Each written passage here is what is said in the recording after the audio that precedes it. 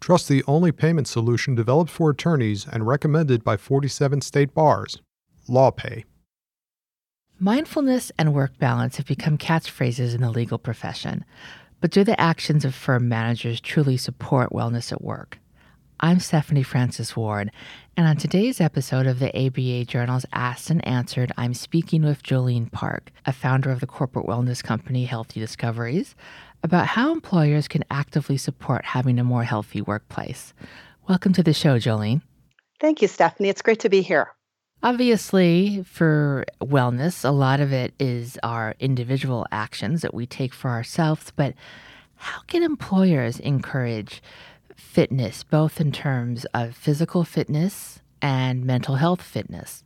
Well, what I've found working in this space over the years is when the management team themselves have a personal buy-in to start, often more than the professional buy-in. But if they have personally found benefit in their own life with some physical fitness, some meditation, or emotional regulation around their own well-being, they tend to be a little bit more interested in bringing it to the work site. So it always helps when the management team is on board to help to offer them that out on a regular basis. And they can even model that as to what they're doing in their life. And the firm starts to see that, everyone working there, it can be a bit contagious when you see other people having really good results of then wanting to take some steps to have those same results. I know a lot of firms have a gym in their building, which is free to use, but you hear sometimes from managers, it's like, well, I don't know if I want to be working out in gym clothes in front of the people I work with, but really, could this be a wonderful thing? If you see your boss at the gym, then you feel okay going as well. Absolutely. Because again, if we're setting up kind of that do as I say, not as I do type mentality, that can make it more difficult. And I always like to pull teams and individuals back to why are we doing this? When I work in a coaching capacity, I find a lot of high achieving professionals often they're used to marking boxes and going through their to-do list. And, it just being another to-do list to go to the gym, get the workout in, do the air quote kind of self-care practice. And I like to pull people back from that and say, but what's the effect you get from this? Why are you doing this? Do you actually feel better? And sometimes people that really stops them in their tracks, and they're like, I don't know. Mm-hmm. And we want to be doing these things of moving our body and doing some different lifestyle things because it actually helps us feel better and helps to regulate the nervous system, which can often, for a lot of high achieving professionals, get stuck on the on state. It's that hypervigilant, always wanting to perform, and that perfectionistic state. And being able to kind of regulate and downregulate out of that. And that's why we do, fitness or some of the well-being stuff, because it actually starts to change the neuroplasticity in our physiology and help us feel better. It's not about jumping through a hoop, getting a gold star, or checking a box. And so, connecting that of why we're doing what we're doing. It seems like a lot of times businesses will have a wellness program and they start with someone doing a draw, figuring out what his or her health issues might be. And they're like, oh, I'm not in good shape. I need to go to the gym, or these terrible things are going to happen. What's a good way for wellness programs to be meaningful so that employees, like you said, do it for themselves, not because they're scared that they're going to die if they don't go to the gym or start taking better care of themselves, but to help them to be supportive and find what works for them and what makes them feel good and what works best for them in terms of their fitness path. Right. So experience is huge. And we know that fear, force, and facts don't change human behavior. But what does is if we have an actual experience that we know feels good, and then we want to repeat that experience. And so what I encourage individuals to do, whether at a corporate level or in a coaching experience, is to come back to our senses and to really notice our senses. And managers can set this up in the actual physical environment, but individual attorneys and employees can do it as well. So the 5 senses, the first being the visual sense. How can we set up the environment visually that's soothing? and that feels good. And it can be as simple as, something that you might put on your desk, like a nice plant. And then how you actually use that is we know that when we're anxious and frantic, our eyes tend to dart around our environment.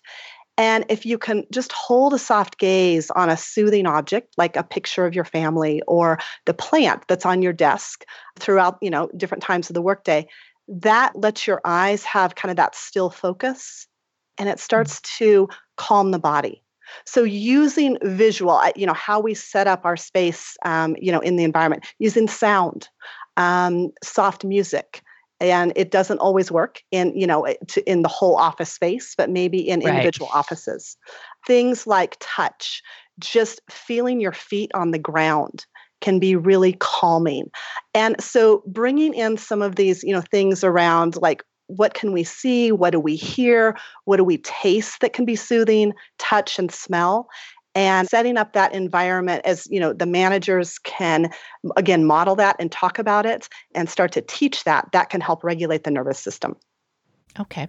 And I've always been curious. I think for younger lawyers, there's a sense that, well, I don't want my boss to see me at the gym because I need to be working. Do you think that maybe for employees, we think that we'll be more pushback for taking the time to take care of ourselves, if it's meditation or going to the gym for 30 minutes or going out for a walk? We think that will be received poorly when in fact, no, your managers are perfectly fine if you're taking time out for yourself every day. Yeah, I think it really depends on the manager. I find, a lot of managers are very supportive of that. We're often surprised how supportive. Some may not be. But again, the more we push, the more then we need to rest and kind of refuel, replenish. And, adding in these simple little practices can make a big difference in how productive we are and how effective we are with our work. Do you see very often if a company has a manager who does push very hard and doesn't seem to have much patience for taking time with wellness? Are there times when that manager's boss might say, you need to rein it in a bit? Do you see that in terms of directing management to be more focused on wellness and what employees need to take for themselves? I have seen it. I think there's been a real movement and more of kind of that focus on taking care of ourselves. And again, environment's crucial. And how kind of the connection within work groups is set up makes a big difference on our well-being. And we know that, we can feel that, so if there's managers that are above other managers that are savvy enough to see that and kind of call that out, our environment makes a big difference. And so how we set that up and how we lead others and manage others can really be a crucial piece of setting that positive environment. Okay. We're going to take a quick break. And when we come back, we're going to talk about something that you refer to as gray area drinking. And correct me if I'm wrong, my understanding is that the term refers to people who perhaps haven't hit what we tend to think of as rock bottom with alcohol consumption, but they are concerned about the amount they drink and how it affects them. Is that right? That's exactly right. Yes. All right. Okay, and we'll be right back. Did you know that attorneys who accept online payments get paid 39% faster on average than those using traditional payment methods? With LawPay, the only payment solution offered through the ABA Advantage program, you can accept client payments online, via email, or in person, no equipment needed. Visit lawpay.com/podcast to sign up and get your first 3 months free. And we're back.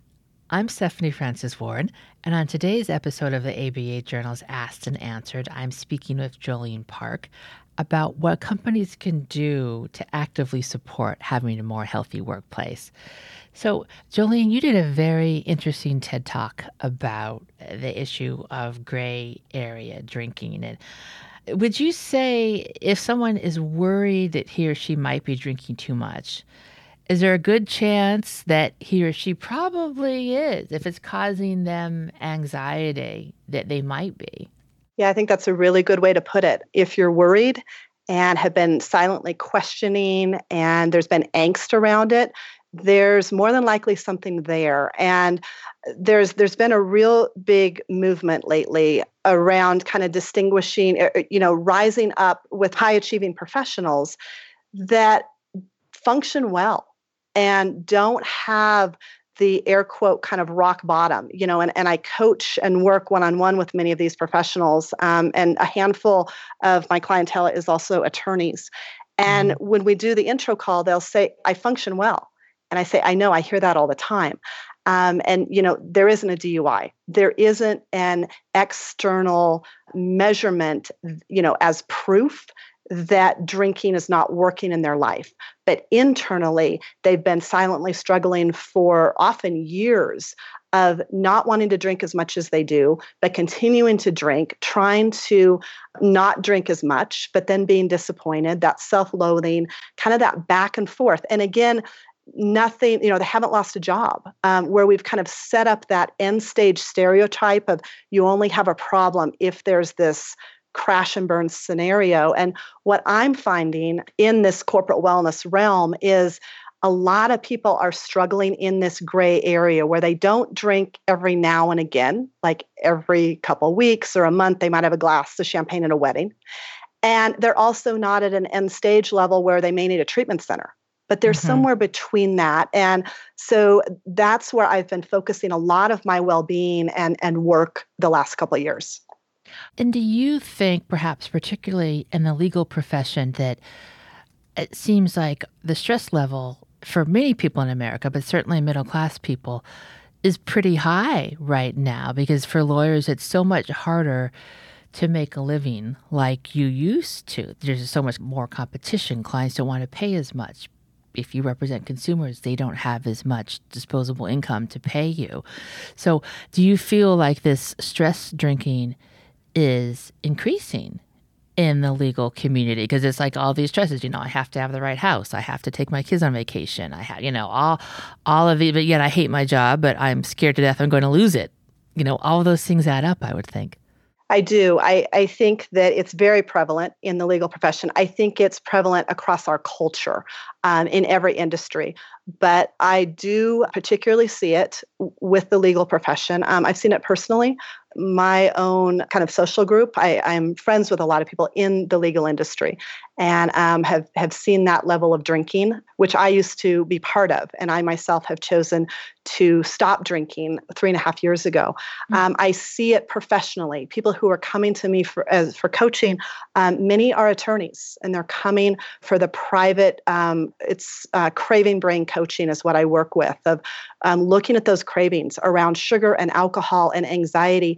And then I see what I'm seeing personally and professionally directly related in the report that came out last summer, The Path to Lawyer Wellbeing, which I've been very interested in.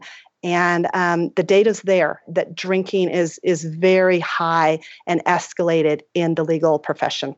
So in your experience in working with, or maybe with friends who are attorneys, what works for them with solving their anxiety around gray drinking? It's this aspect of learning practical ways to regulate the nervous system. And so this is how my work in corporate wellness has really evolved. And like I said, earlier, we hear eat right and exercise. And that's kind of the go-to, thing of to be healthy, eat right and exercise. Of course, we want to do that, but it's much bigger than that. And as a Western culture, we are very well fed, but we're not well nourished. And we're malnourished in a lot of places, being relaxation and sleep and our connection with others and, the leisure fun side of things. Because often people will say, I drink as a way to have fun. I drink as a way to connect with others or to relax. And we just haven't been modeled and taught other tools to regulate and to relax and to have fun. And drinking has been the go-to thing. And we're in a real health crisis with this right now.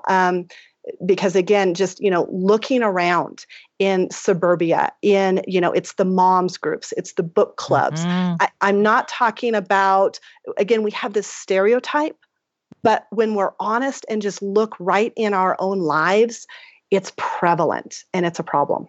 Right. Like think about how many memes you see about parents and kids and alcohol on social media. Absolutely, absolutely. That the memes of you know I, to be a mom, I need to drink Mm-hmm. to get through Mm-hmm. the day. I need that drink to keep mothering, and it's it's horrifying. We've glamorized it and made a bit of a joke about it. And we're getting to, a real critical mass with this, that the tide is turning, this paradigm's going to shift. And I really believe from a wellness standpoint, not that everyone's going to stop drinking, but I do think we're going to start looking at alcohol kind of the way we've looked at, started looking at cigarettes in the 70s. Really? Um, I do. Interesting. It's not that people don't smoke, but our perception of smoking is very different. And there's 7 cancers connected with alcohol. From the CDC perspective, there's no safe limit of alcohol intake. And for women, 1 5-ounce glass of wine every day is considered moderate drinking. And I didn't know that when I was drinking. I'm teaching wellness and Mm-hmm. enjoyed my red wine, but it was becoming very easy for me, and I've been very public about this, that how easy it was to say I'm going to have 1 glass of wine, and it turned into 2, 3, 4 glasses, and how Mm-hmm. easy it was to do that on a frequent basis, but that's defined as heavy, risky drinking. Hmm. Hmm. So, what can employers do to help employees? Is particularly, I think, in the legal profession, oftentimes alcohol is a part of a lot of social settings that involve the workplace. What can they do? I mean, do you think would it be a good idea if law firms really care about wellness not to serve alcohol at events, or would that just be odd? It's an interesting question. I don't know that that's the quick and fast answer. Mm-hmm. Again, to take alcohol away. Certainly not what I'm advocating. I don't think that's what will ultimately happen. But what I do see happening is that it's kind of like it's hip to be alcohol free. And there's a movement, especially online, where many people, and again, many high achieving professionals, and I work with them one-on-one. My client base they have some really amazing job titles behind them, and they're choosing to really rethink how they're drinking. And here's what I find with social situations, especially kind of the networking, the conference bar scene, where there's a lot of drinking. People can, have the club soda with maybe a splash of cranberry or a side of lime that looks like it's in a glass of vodka and soda. When it just looks like that, nobody questions it. And if and when it comes up and, people are saying, I'm doing this 90-day challenge, I'm, taking out alcohol and I'm feeling amazing, like I'm sleeping really well, and keep it in that real positive, what happens is people say, I'm intrigued. And they start to kind of pull others aside and say, to be honest, I've been thinking about doing the same, because I've been a little worried. So instead of, again, perpetuating the stigma, people are actually respecting, and their ears are kind of popping up because they're silently worrying about it and they want to do it themselves. In my experience, I think if you zero in on being kind on yourself and not being really hard on yourself, that can help a lot, either with drinking or comfort eating or just a variety of your overall wellness. And I've also found in my experience, if you have a really good manager, he or she can play a significant role in getting an employee to be kind to themselves and not always having to have this quest for perfection. And it's okay if you make a mistake. The world's not going to end. Do you agree? And what can employers do to encourage their managers to have that sort of outlook, to help their employees feel more comfortable with themselves and more happy with themselves? Absolutely. So 2 things with this. Social connection is really, really important to our immune system and to our nervous system. So having people that we feel like they have our back, whether it's a manager, a colleague, a spouse, friends, that does so much. Our nervous systems start to mirror the other nervous system in either the negative way or positive way. So having that manager that you just feel like they've got your back and they're there for you is incredibly important and powerful for your well-being. And setting up, we tend to be very much behind our screens, very isolated, even though we're working in office settings. So whatever we can do to encourage that social connection, eye-to-eye contact, the kind word, the compliment goes a long way. And then as far as kind of that, being kind to ourselves, what I find with so much of it is tolerating discomfort and building that threshold, building that zone of resilience to just be a little uncomfortable. And what we do as a culture is we immediately jump out of it. We have a drink. We eat something sweet. We go into work overload. We go into overthinking. And it's learning again how to regulate the nervous system. And the first step with that is for just a couple seconds, can I sit in this discomfort?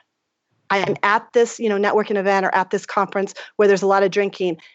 Just 10 seconds, notice the discomfort, and then decide what you want to do next. But start to play with that of building that zone where we can tolerate discomfort. We will be okay. Got it. So feel your feelings and give yourself time. Yeah, and for me, it's because if you tell somebody to feel their feelings, and even for myself, it's like, I don't know what I'm feeling sometimes, but it's about coming back to the sensation in your body. And literally, it sounds esoteric, but it's not at all. It's very practical. Literally feeling the ground beneath you. We're either standing, our feet are touching the ground, our sits bones are in the chair, our butt is in the chair, or our back is on the ground as we're lying down. And noticing what that sensation is as whatever part of our body touches the ground. And that can feel like an anchor. And it's not about analyzing feelings. It's about feeling the ground. When we feel anchored, when the body feels solid like that, then the body starts to feel more calm. When the body's calm, the mind is calm. So we've reversed it of thinking it's, we've got to make our mind do something. We actually want to have that experience with our body feeling calm first. Very interesting. And that's about everything we have time for today. I want to thank you so much for joining us. Thank you for having me. And listeners, thank you for joining us as well. If you like what you heard today, please rate us at Apple Podcasts. We'll see you next time for another episode of the ABA Journal's Asked and Answered.